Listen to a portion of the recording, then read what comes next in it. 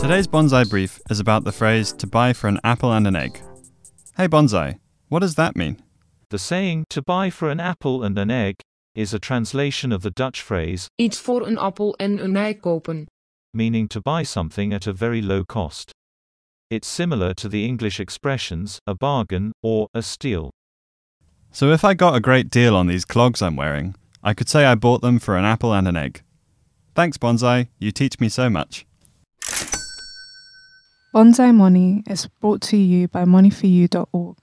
Visit at Bonsai Money on all socials.